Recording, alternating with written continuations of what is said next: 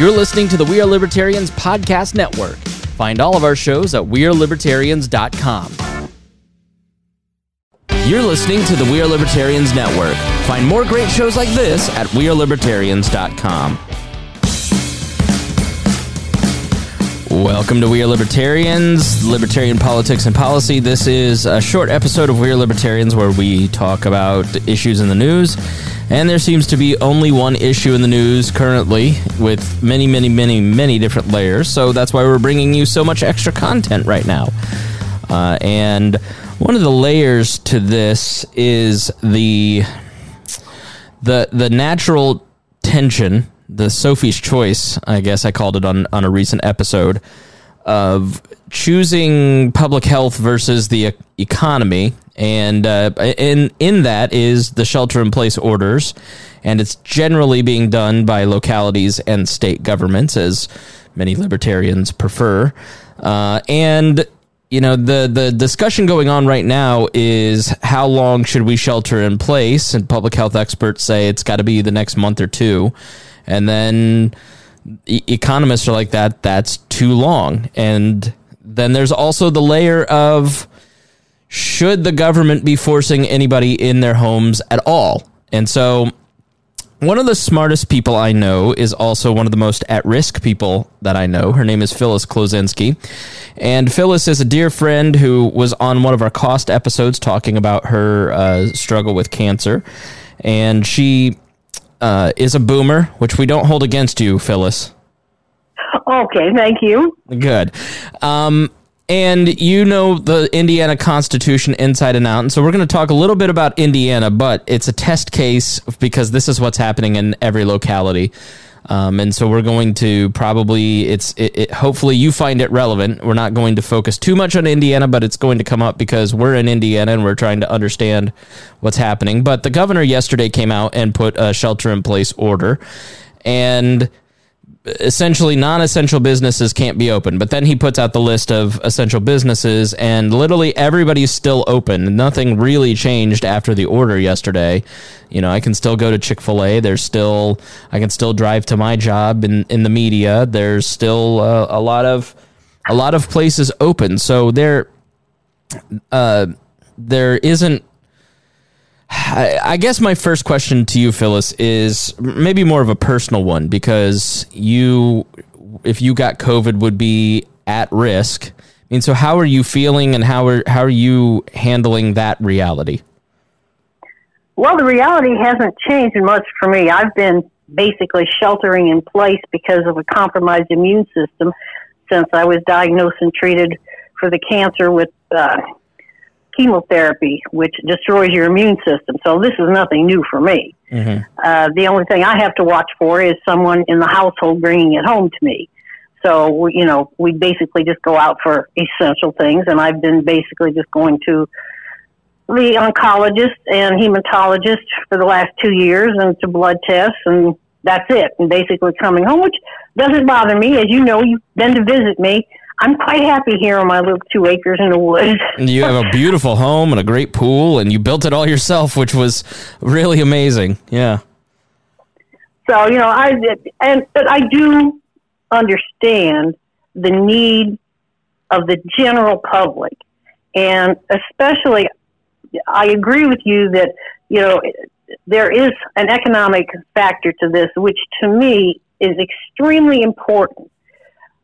Let's face it, there are many diseases out there that some are well known, others we don't know about. This was something that was just discovered and surprised us. But a disease is something that it's just like the environment and the earth. Man can't control it. We can only hope to prevent the damage done by it. But the economy is what's suffering. And to me, that is impacting more people than the minimal amount of us that might be adversely impacted if people were allowed to go about their normal lives if they were healthy individuals. And to me, that's wrong. I feel responsible for taking care of myself. I wouldn't put myself in a position to expose myself to the flu or this virus or anything else I know I could catch and would kill me because of the disease I have. So, I feel it's my responsibility not to punish people who are hardworking. And another thing, a lot of places, and I think you might have covered it once in some of your podcasts, the investments that many of us boomers have made over the years is what we live off of, which has now been totally destroyed by the economy. That puts an impact on all of us to try and survive, as well as those of you who are still working that, everybody feels sorry for. Well, they're out of work, give them unemployment, give them this benefit, give them that benefit. There's no way any of us are going to recover any of that income that we lost.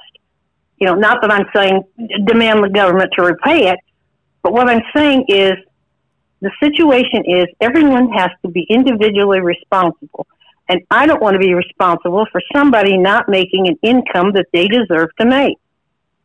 Okay, but let me push back on that, because the reality is that this is when I hear people say something along those lines, and do I sound okay? Yes, you do. Okay. When I hear something along those lines, and I hear libertarians kind of making that argument, it sounds a little bit like a dog whistle that they don't believe that this is a real disease, that this is just... No, I didn't say that. No, I'm not saying that. Let me structure the question, because I'm trying to counter the argument to what a lot of people are making, not you necessarily. Okay. As I talk to people, I hear a lot of people pretending that this isn't an actual disease, that this is just the regular flu. When one guy in our Facebook group was like, when it kills as many people as the flu, let me know. Okay, well, I'll hit you up in a week and a half. The epidemiological models of this have been pretty accurate. And, yesterday I got word that one of the local hospitals here is starting to have to make decisions of who gets a vent and who doesn't, and that's a hospital 3 miles from me. And so because the federal government blew it and didn't take this seriously at the beginning and didn't encourage or allow tests to be made, we didn't get to do what South Korea did. And so to slow that model down, everybody has to take a couple weeks sacrifice to not overwhelm the system. So how do you feel about the overarching... I know there are some people out there who just think that we never should have done this. It's totally... I'm not one of those people. Like, I voluntarily would be working home. I'm not... We'll get to the argument of whether or not government force was necessary or not. But in what you just said, how much do you think it's necessary for people to shelter in place? And because it's not just yourself. I could be adversely affected. I may have underlying health issues I'm not even aware of. I'm a 36-year-old male. It hits men faster and harder than it seems to in women. My chances of death are not as high. It's 0.1%, which is like the flu, but it's apparently a very nasty disease. So the trade-off, I guess, between the economy, which I don't think is totally destroyed at this point. I think it'll come back. I think if we extend this, it will be. But what you just said is very it's a lot about economics. Like, how do you feel about the sheltering in place? Do you think people should be staying home and restaurant workers sacrificing 2 weeks of income? Like, where do you come down on some of that? Well, it's not my position to force anybody to do anything. As a libertarian, that's always been my position. As a constitutionalist, that's also been my position. Right. I would advise people who know they're at risk, such as myself, to do what I've done for the past 2 years, to shelter in place and to know what your risks are in going out. As far as the youngsters like you, if you're well enough and you don't test for anything, you don't have a fever, you don't have any of the symptoms, there's no reason that you shouldn't be allowed to go to work if you want to. If you feel you want to shelter in place because you personally feel that's best for your well-being, that should be your right. But I don't want to force anybody to shelter in place, not go to work, go to work. To me, that's not right. It's an individual decision. So how all right, here's my issue with the idea that it's an individual decision, because we had an argument in the chat that you should stay home out of personal responsibility, but I should be allowed to go and do whatever I want. But the reality is that I may be carrying the disease for 2 weeks before I show symptoms, and then there's another 2 weeks before I'm critical. And so it's a month-long time frame. And so how do you balance the reality? Because, again, I'm not arguing for government force. I just think that in a libertarian society, full libertarian society, the most responsible thing is to stay in place, and we'd probably ask people to sacrifice some income because I may be carrying the disease, and my activity and bringing it home to you can impact you. So my choices and my decision can have an impact on decisions that you didn't yourself make. So there becomes, in my mind, a fundamental question of, this is the argument that we've all had at these libertarian, what if there was a pandemic and you violate my NAP by showing up with a disease that I didn't know about? It's like we're in that reality now. And so if people choose to go to work, aren't they in some respects being bad actors? No, I don't think so. If the government could institute testing procedures to allow people back into the country at these airport testing sites, there has to be a way, and I'm saying that this is a fault of basically state governments, not the federal government. You and I both know that the federal government, in essence, has very little to do with what's going on within the states as far as our health matters. It should have been up to the state government to make sure that our hospitals were prepared, that we had all the supplies we needed, and all that. That's what we're paying taxes for to the state. The federal government doesn't have that medical responsibility to us. We should be demanding this from the state. It's their louse up as far as I'm concerned. So there has to be a way to minimize the risk to everyone and still allow everyone the ability to have their right to choose to either go to work or stay home. And if testing is available that allows people into the country from infected areas, why shouldn't Indiana be able to come up with something that allows people back to work? Schools have medical staff in them. Okay, so have businesses hire medical staff to make sure that people coming to work aren't infected. Have everybody tested if you have to. But there has to be something that allows people to have that right to go back to work. No, and I think that's where we're going to get, and I think that's the conversation that's happening now is like, all right, maybe this 2 weeks was necessary to blunt that curve, but more than 2 weeks, I just don't think that the American people are going to accept more than 2 or 3 weeks like Fauci wants. Sanjay Gupta on CNN arguing for 2 to 3 months. Business owners just can't sustain that, and the hardest hit will be the economically disadvantaged because the businesses that are going to go out first are going to be the part-time employers, the people who employ people part-time. And so I agree with you. I think the reality is we were 6 weeks late to getting testing going because of the federal government, the CDC, the FDA. Right. And that's too many restrictions. Too many. But now that we've got a lot of this stuff online, and you're going to start in the next in the next week, testing will be proliferated, and then it becomes a personal responsibility, a personal choice, and then I can go and get tested. Did I have it? Do I have it? I can make sure that I'm not around coworkers that are exceptionally at risk, for the next 18 months, as this is predicted epidemiologically to be a situation. I need to be I want to come see you again this summer, but I need to have an informed choice about my actions. And I just don't have that at this point, so that's where I think we're in total agreement in that the reality is we have to open up, we have to get back to work, but people have to have the ability to have informed choices. And the medical industry, the pharmaceutical industry, the auto industry said they're going to have hundreds of thousands of ventilators built by early May. And so as capacity comes on, as new treatments come on, as testing comes on, I don't think that we're going to be shut down for very long. And I don't think we should be. I think there has to be, in all of these conversations, the individual has to be informed about what choices they can or can't make.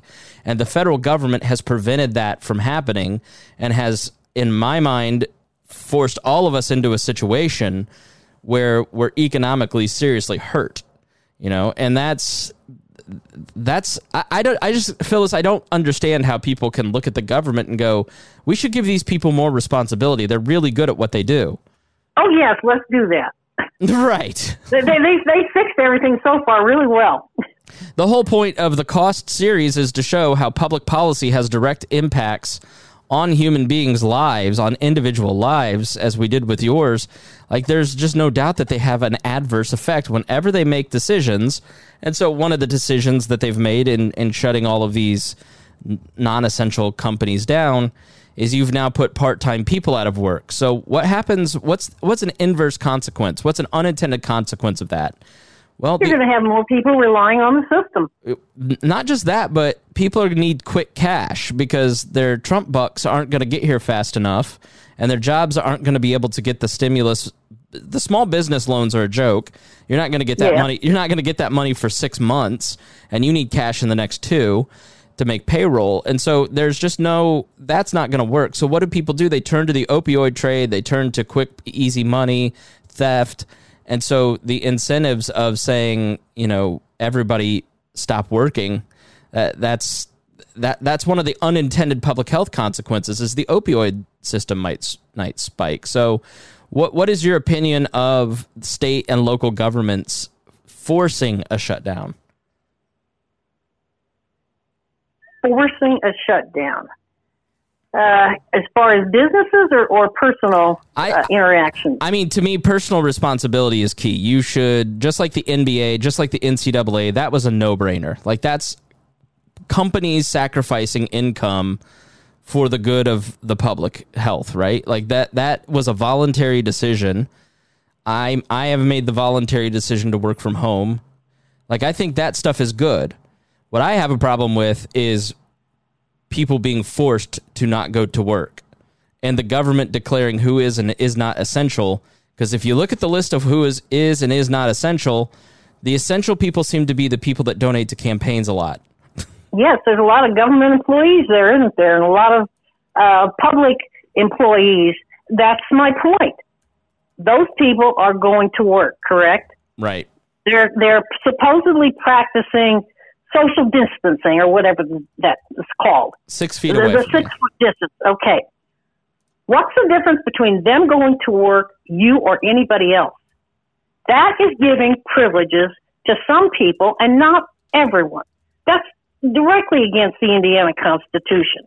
That's completely in violation of the Indiana Constitution. Why are they exempt from testing of any kind, from staying? Why aren't they shut down? Are they being tested? No. Right. So what's good for the goose is good for the gander, essentially. That's my point. The government decides who is essential, and then they give them special privileges, which has been going on forever, which is one of the reasons I was always writing about the legislation and the Special Privileges Act and the differences that they were treating certain groups of people differently. There is no difference. Those people, are you going to tell me that those people are not infected, that they're not passing it on to anybody else? They're not taking it home to their elderly parents. They're not giving it to their children who can then give it to their grandparents. You're going to guarantee all that? So, how can you then say, I should say, it's the responsibility of my neighbor not to go to work, even though he feels fine and he has a job he can perform, to earn a paycheck instead of sitting home and trying to survive on, Trump bucks of $1,200? That's really going to go far, isn't it? Right. It's wrong, Chris. It's wrong. The best, and that's what people need to realize, the best the government can do to save you is $1,500 or $1,000 for a couple months. And there's dire consequences on the other end of that because of inflation. Because they punish everyone else beside. Right. And where do you think they're going to get the money to make up for the money they're spending? Do you not think that eventually taxes are going to have to be collected to pay for that? They don't make any money of their own. They never have. So looking at Indiana, the executive order requires businesses that are non-essential to cease. So right. and this is very standard across. So your local government, basically what happens is once one government does this, it cascades across the other governments, and they just adopt what the other governments did, which is why, the first government to act is always the most important to watch because it just gets replicated. And so here's the list of essential businesses as Governor Eric Holcomb outlined: grocery stores, pharmacies, gas stations, police stations, fire stations, hospitals, doctor offices, healthcare facilities, garbage pickup, public transit. So this is where so all that makes sense. I just made the argument. You're just verifying it. But guarantee me that those people aren't spreading the virus. Right. And so then we get into the other businesses that can stay open: public transit, daycare centers, airport operations, utilities, convenience stores, pet supply stores, food distribution companies, animal shelters, churches, media, food banks, auto repair shops, banks, insurance companies, hardware stores, real estate firms, manufacturing companies, hotels, funeral homes, public service hotlines such as SNAP and HIP 2.0, post offices and other shipping and delivery, educational institutions may be open online, dry cleaners are essential, and restaurants, but dine-in service is prohibited. There you go. And so basically everybody can be open except hairdressers. And tattoo parlors, they can't be open. Right. So the businesses that don't have good lobbyists are closed. If that's the way you want to take on it, fine. Like I said, it has always upset me how government decides special privileges for special groups. Right. And now we're doing the same thing with the so-called federal relief package, that we want to relieve the auto workers because they voluntarily shut down and pay them. No, come on. This is getting ridiculous. Yeah, the reality of this package is both sides are filling it full of pork, and so if you the last one was ridiculous. I tried going through some of it, and it's 1,400 pages. I mean, it was bad enough reading 14 and 15 with the Indiana, but this is ridiculous. And the stuff, the details, they hide stuff in the minutia of the bill, which is another thing that has always irritated me. One bill, one subject. 1,400 pages to take care of one subject. Give me a break. Yeah, I'm trying to grab the post to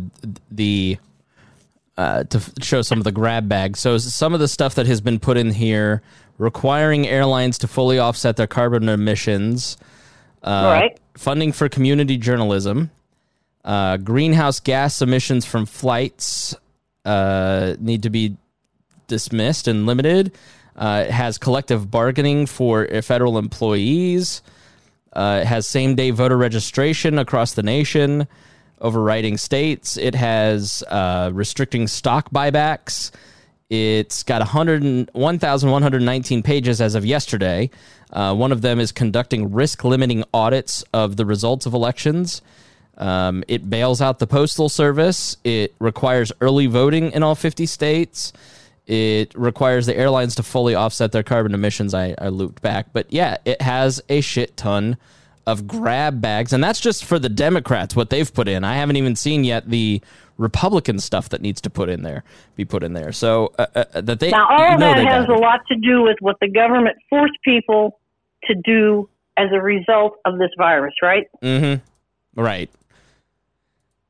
Well, you could make the argument, as someone made on the show last week, like the government regulations, the forced shutdowns of the airline, for instance, is constitutionally sound to give them restitution for what the government did to their business. And so it's not a bailout. It's basically like eminent domaining your property. But that isn't the same thing, requiring carbon emissions be reduced in these bailout packages. Like it again, it just goes back to exactly what you said. It's picking winners and losers. It's funding people that have good connections and hurting those that don't.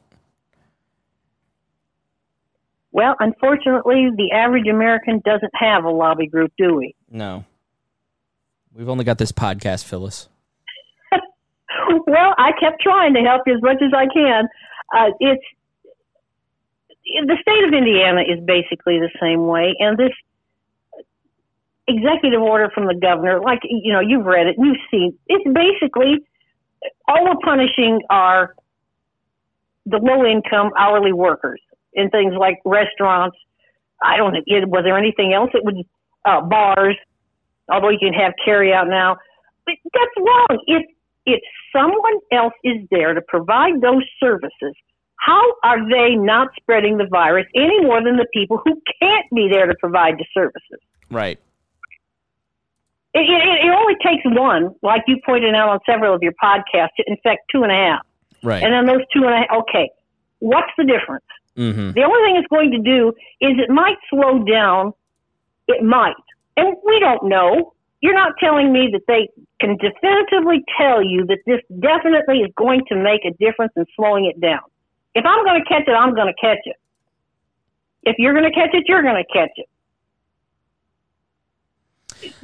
I don't know that I don't know that I agree that it definitively.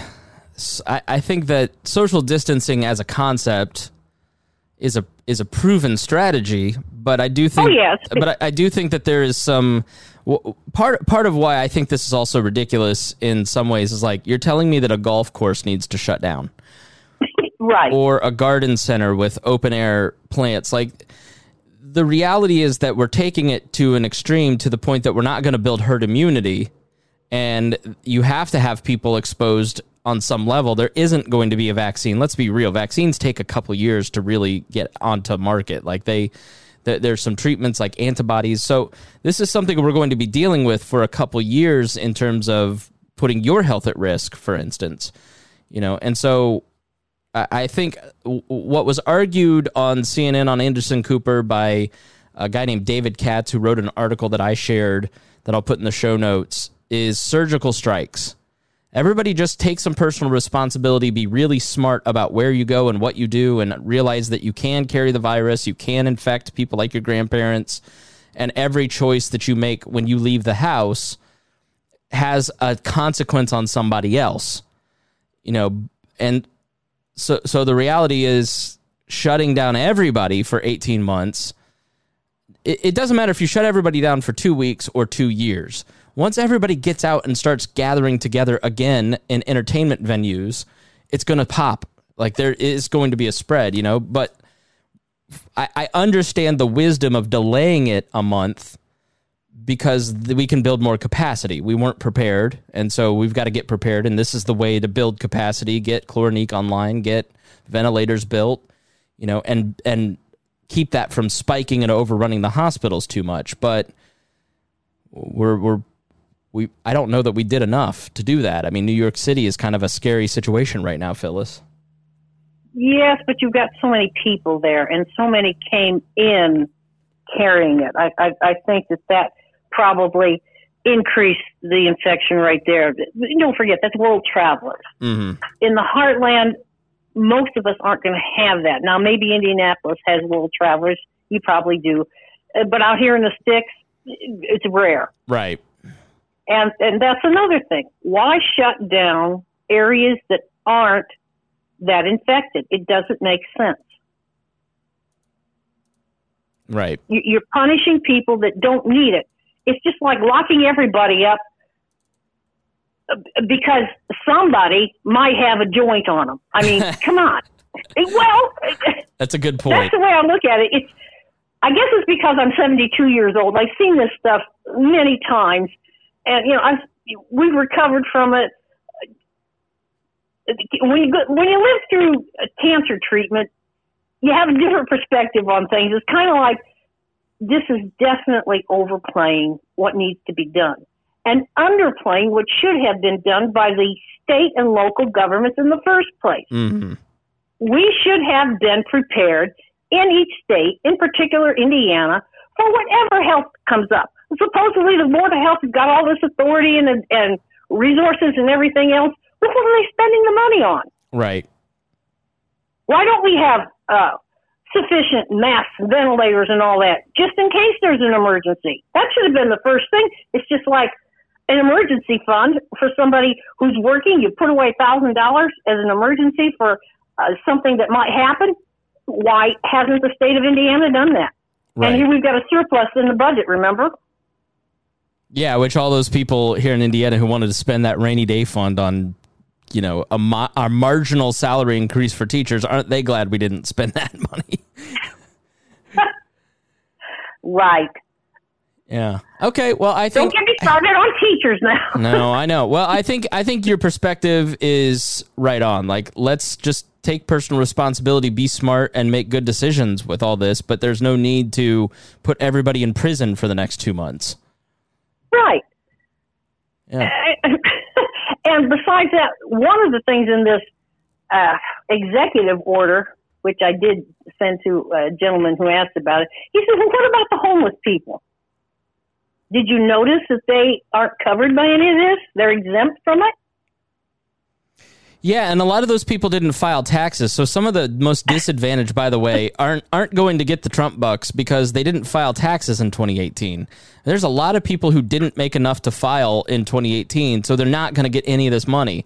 So, you know, the people who, I don't know, it's just, it's like the Keystone Cops. I don't understand how people can, and give me some wisdom here, Phyllis, but I don't understand how people can see such incompetence so many times over for decades, see the results not working, and still want to more, still want to trust it even more. I don't get it. It's simple. It's the same thing that I have run up against. Well, I've been talking to the legislature now for well under 30 years. The comments that I get is most people, and you know this for a fact, don't care unless it's something that affects them personally. And right. You know that to be the case. And now that it's affecting them personally, what can they do about it? Not a blasted thing. You have elected officials who are going to be there. You can't just throw them out of office. There's no way to remove them, except by the next election. By then the damage has been done. And that's why I keep trying to tell people and trying to post information, don't let legislation go through, because once it does, you will never get rid of it. Right. And you can't get through their heads. For some reason, they can't see it unless it's a personal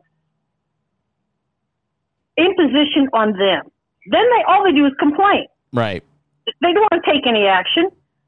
I mean, you know, we've sued the state of Indiana twice. You know, I go up against the government whenever I had a chance. Your average person doesn't do that. And as soon as you say, well, we should do this, but that group has to be exempt, that is something that really triggers me.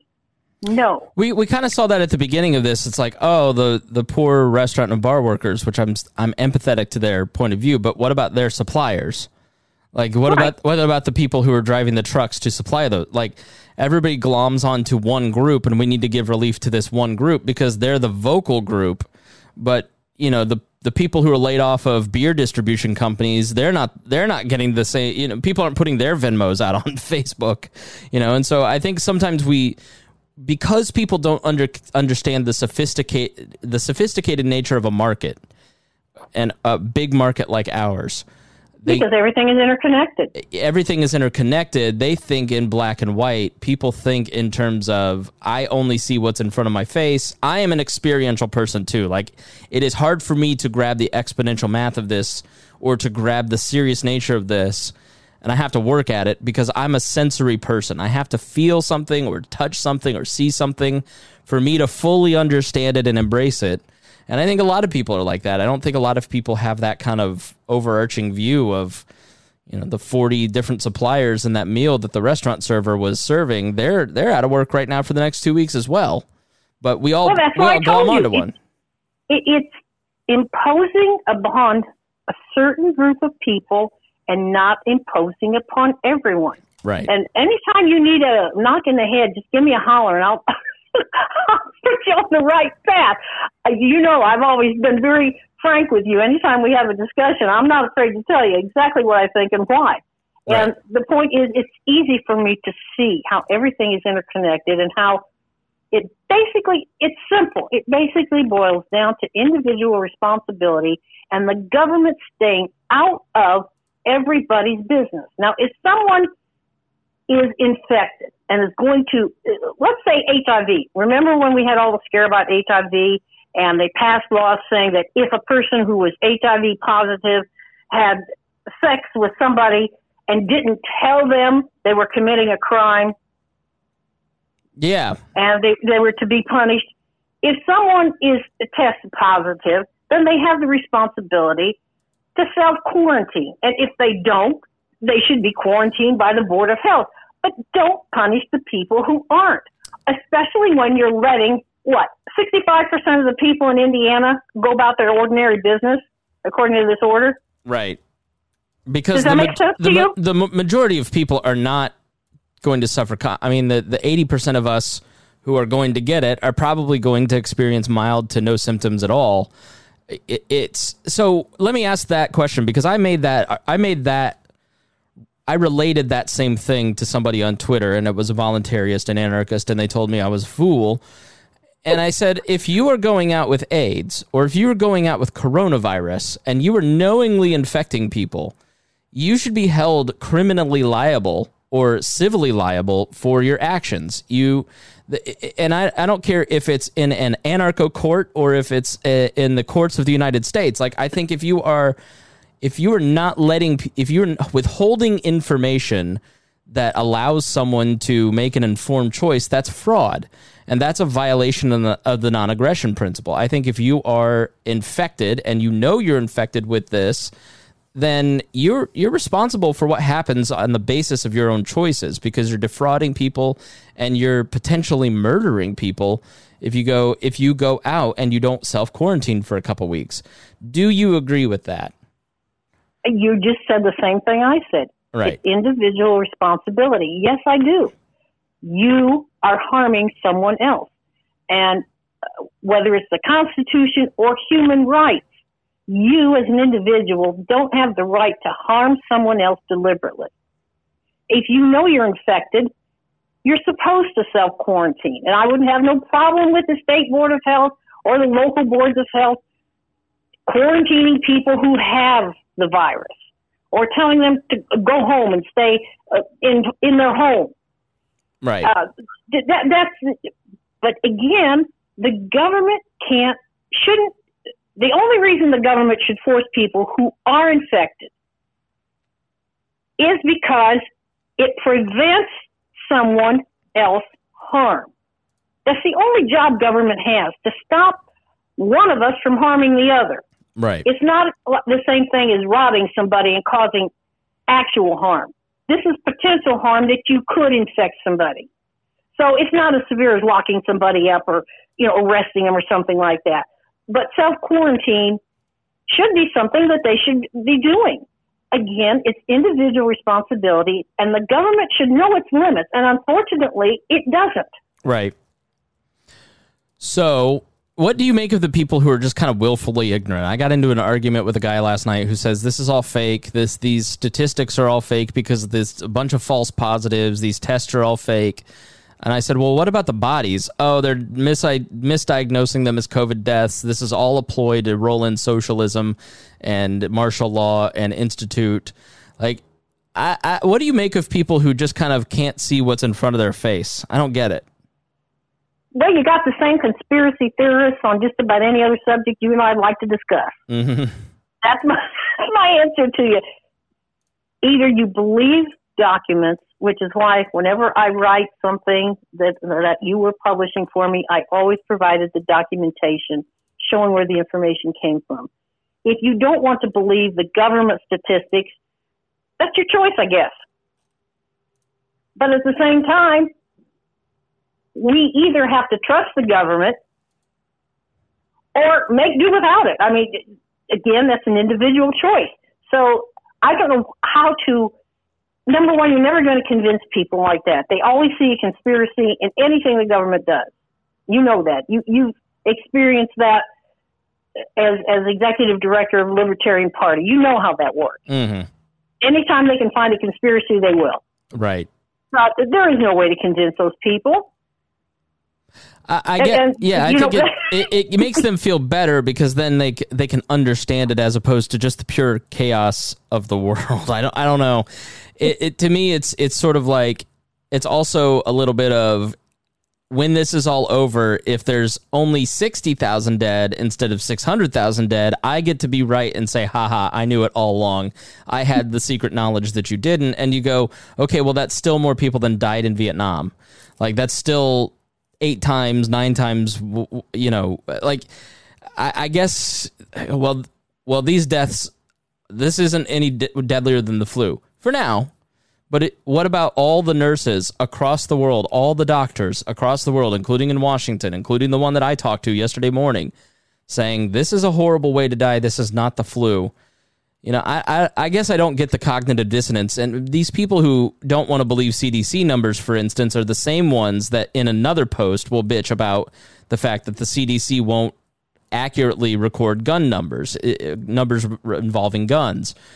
It's like, okay, well, then you trust it then. So you don't get to pick and choose what is believable or what is not. Like, I think at some point you have to look at statistics that come out of public institutions, and you have to go, okay, let me evaluate this and figure out what is true and what is not, knowing that there is an inherently pro-government bias that is always going to come out of any public-backed number, right? Like, there's always going to be... the government will always make itself look good, just like any corporation will always make itself look good. That's just human nature. Like, you want to keep your phony baloney job, so you have to. I think it's hard for people to kind of work through this stuff and do the research. You seem to enjoy it, but for others of us, it's a little difficult. Well, then there's also the availability of getting information from other reliable sources. You have many health institutions. For instance, with me, there's the Cancer Institute, and then Waldenstrom's has its own institute, and lymphoma has its own institute. Johns Hopkins. And there's Johns Hopkins and the Mayo Clinic and all those people. You have the information from them. Now, you can either believe it or not. Most of them, unless they're publicly funded, aren't going to skew the results. It's going to be accurate reporting. Now, they may say something that, either supports the government or doesn't support the government. I would hope that they would report everything. And a lot of times, if you dig enough, you can find the entire report, like I always do, and tell people, don't read the synopsis, read the whole bill, even though it's 60 pages, because they hid something on page 49. Right. So, but most people, like I've told you, they won't read everything. They look at a headline and they assume something, or they conclude something because they've heard it 20,000 times from somebody else instead of verifying that that's what the information provides. And you're not going to get people to care. I have tried and tried for years. They don't care unless it affects them. Well, I think there's a very real argument to be made that people don't give that there are Americans who don't care if the body count is 2,000, 200,000, or 2 million.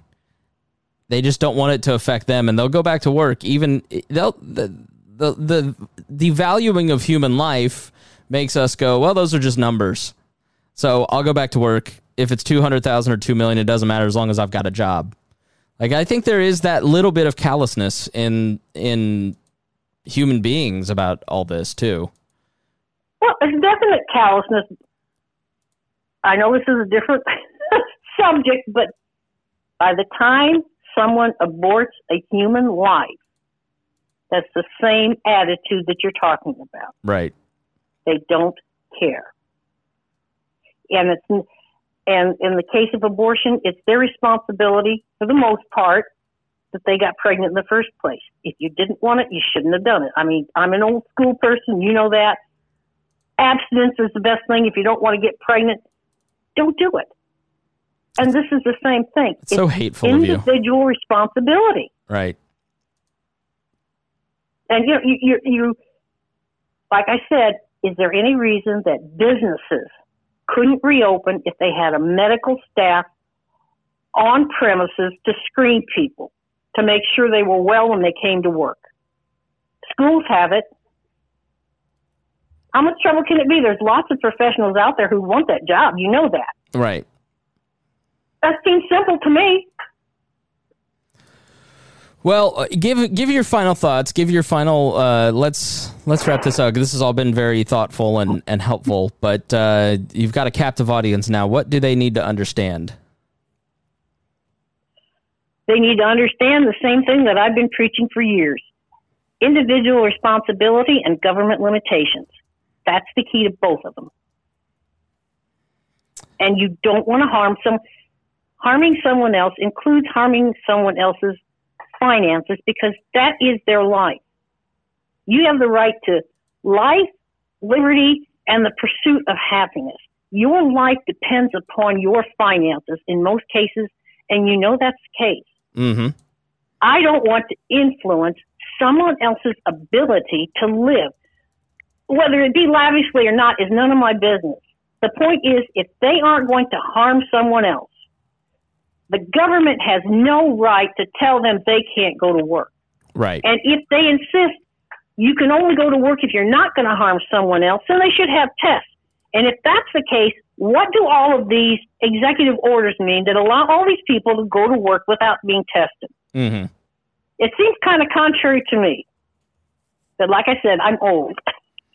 What do you know? You're a boomer. Right. You keep telling us that.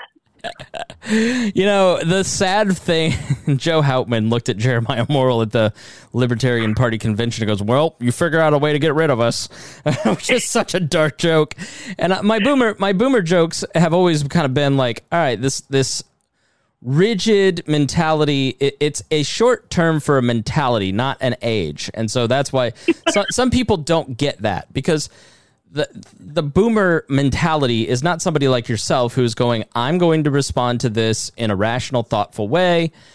It's the guy who is in the store right now going, this isn't real. I'm blah, blah, blah. Like, I'm invincible. It's the confident idiot that I just can't, I don't get, and I don't get like the anti-intellectualism of it. And there is a lot of 30-year-old boomers running around right now. And I think that the selfishness of the boomer generation in some ways, and you feel free to yell at me if you want, but we're kind of seeing some of that. It's like, how are you guys going to take care of us? Well, you guys are the ones who made the decisions that led to this being a worse crisis. Like, but now again, I'm in the middle of, I turned 18 on 9/11, and then there was an economic crash as I got out of high school. Get out of college in 2008, economic crisis. Right as I begin my journey into the workforce. Now I'm just hitting my top earning potential, and another crisis, and it's even worse. Like, how much more boomer policy do I have to put up with before I'm allowed to make the same kind of money that you guys were allowed to make? Huh, Phyllis? Answer that. Well, we didn't make the kind of money that you're talking about. We were blue-collar workers all of our lives and savers. But the point is, you are what you make yourself. And since you've been to my house and you've seen everything that I've done, I can tell you that if there is something I want to do, I will find a way. And you can verify that by having been here. Mm-hmm. Many of the things I've done, I've been told, you can't do. Well, I did them. And I'm determined that if the door is closed, I'll find a way to take the door off the hinges or open a window. Everybody has that. Everyone should have that intelligence. And you're talking about people who don't want to accept the fact that this is a health emergency. For their own safety, they should be thinking. Apparently these people haven't learned that the only person who's responsible for your health and your life is you. Right. I mean the individual, not Chris Spangle. I mean you. Mm-hmm. You know, you're responsible for your own life. And if you feel that careless that you don't want to take a virus seriously, I don't have any sympathy for you. I mean, if you want to be dumb, you can be dumb. It honestly may work out in our favor. Yeah, there's nothing you or I can do to convince people to take their lives seriously and their responsibility seriously. I've been fighting that for years. They do not see it until it comes and affects them. Now watch, some of the young people get sick. They're going, well, why didn't somebody tell us, right? Why didn't they tell us we could get sick? Right. We just thought this was old people who were going to croak. Yeah.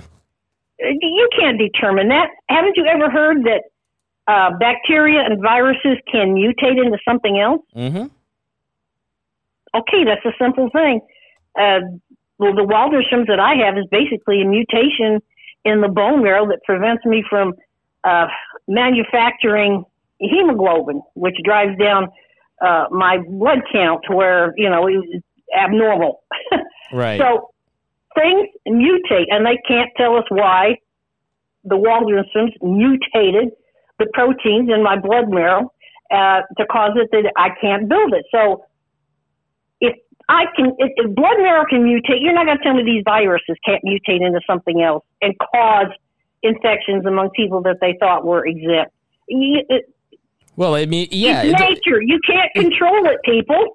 It mutated from animal populations to human populations, which happens all the time. Mad cow disease was a cow disease. Ebola, right. a monkey disease. There's something called chronic wasting disease in deer right now that will eventually make its way to human beings. Like, I think that's right. I think that human beings, there's an arrogance to us because we've conquered so much that we can conquer anything. And there is a great book by Thomas Sowell who writes about it. It's called A Conflict of Visions, and that there are two kinds of people in the world.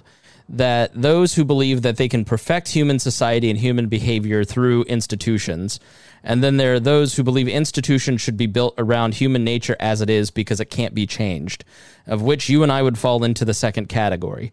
Yes, we would. The reality is that you can't change human beings. You can only try to build institutions and societies around logical decision making or the irrational decision making sometimes of people, like the 75-year-old man who goes in to buy a TV in the middle of a pandemic that puts him at 15% likely to die if he gets it.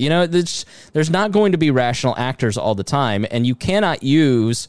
And I think that this has been a great display of the difference between voluntary action and peaceful cooperation versus force. The attitude of people during the week of the NBA shutdowns was, we've got to do this for society. It's the right thing to do. It sucks. It's going to cause some pain, but we got to do it. It's the right thing to do.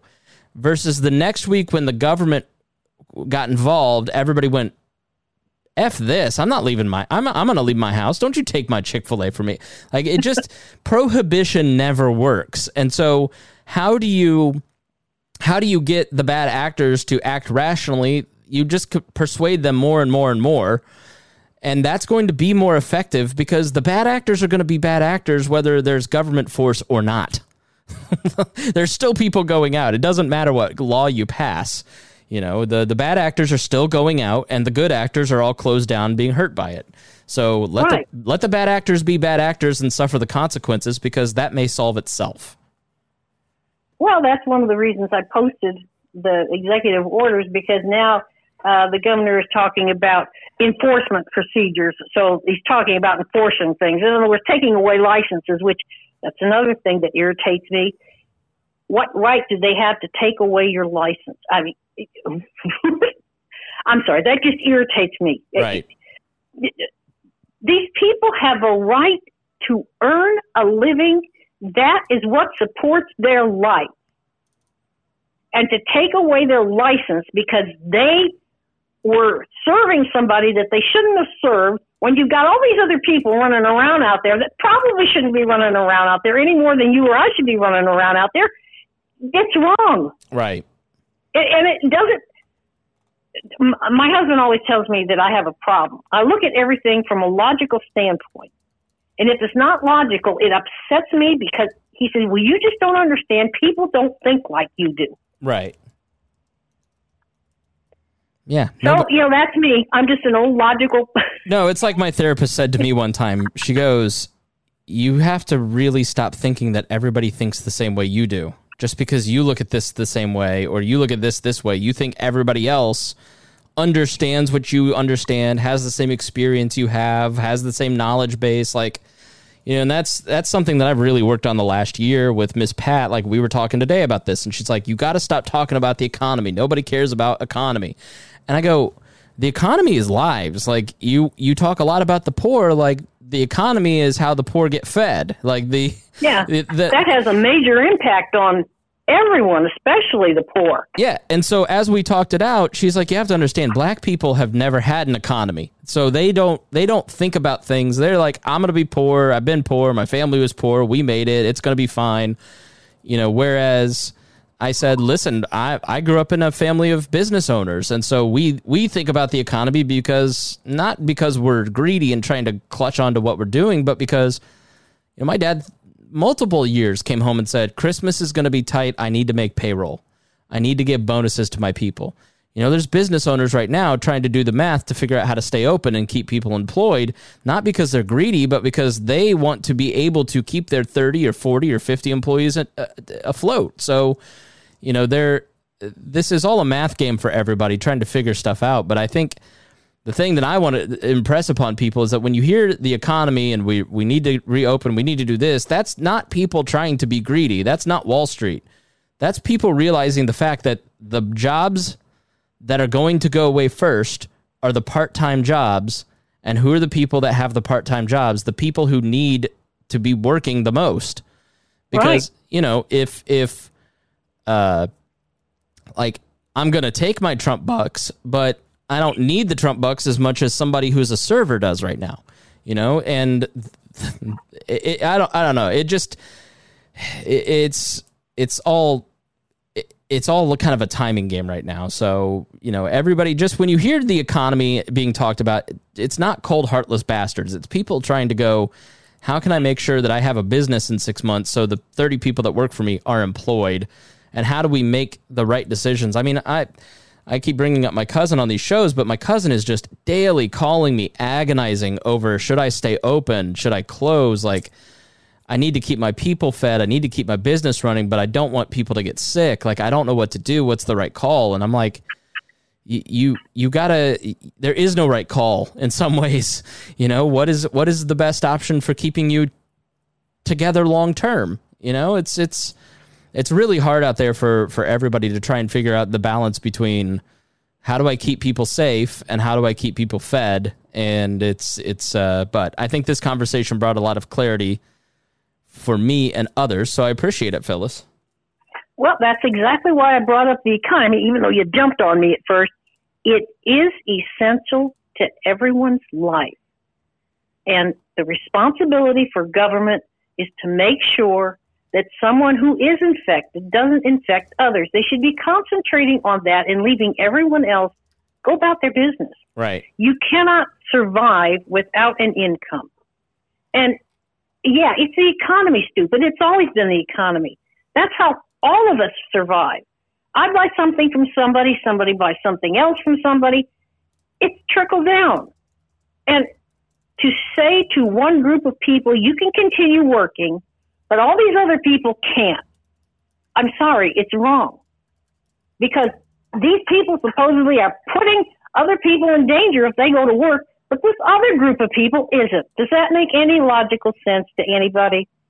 Right. Besides the government? Well, the government usually doesn't make logical sense, Phyllis. Oh, okay. Thank you. You finally agreed with me after how many years we've known each other? No, I've always agreed with you. I just think they're, okay. You know, I jumped on you at the beginning because I don't want people to get the impression, because here's the thing. People have the impression that if you talk about the economy, then you must not care about lives. And if you talk about lives, then you must be for government action. And I think that there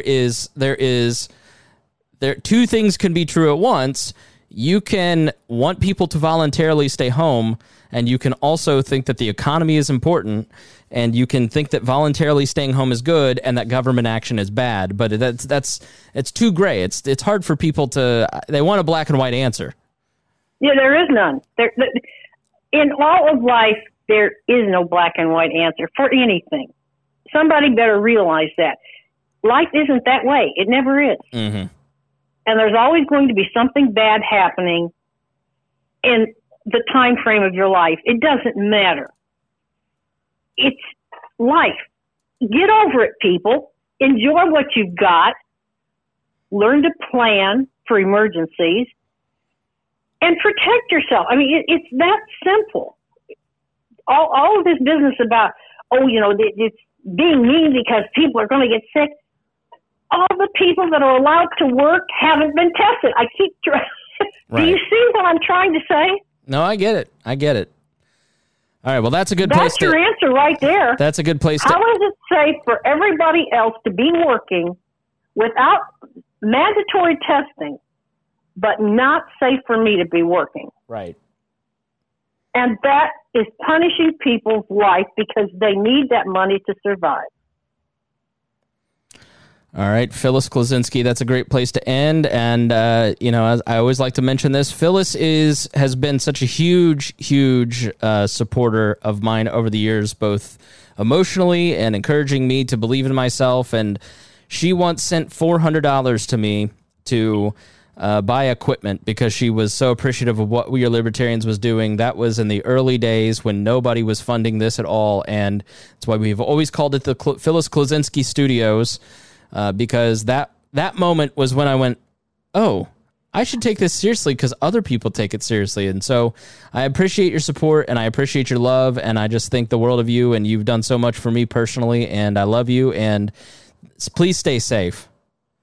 Okay, well, we love you too. And if you need me on to holler at you some more at any point in time, you just give me a call. I'll be more than glad to join in. In fact, I'll be glad to talk with you and any of your other guests at the same time, see if we can get another perspective going. Not that any of us are going to be able to change government.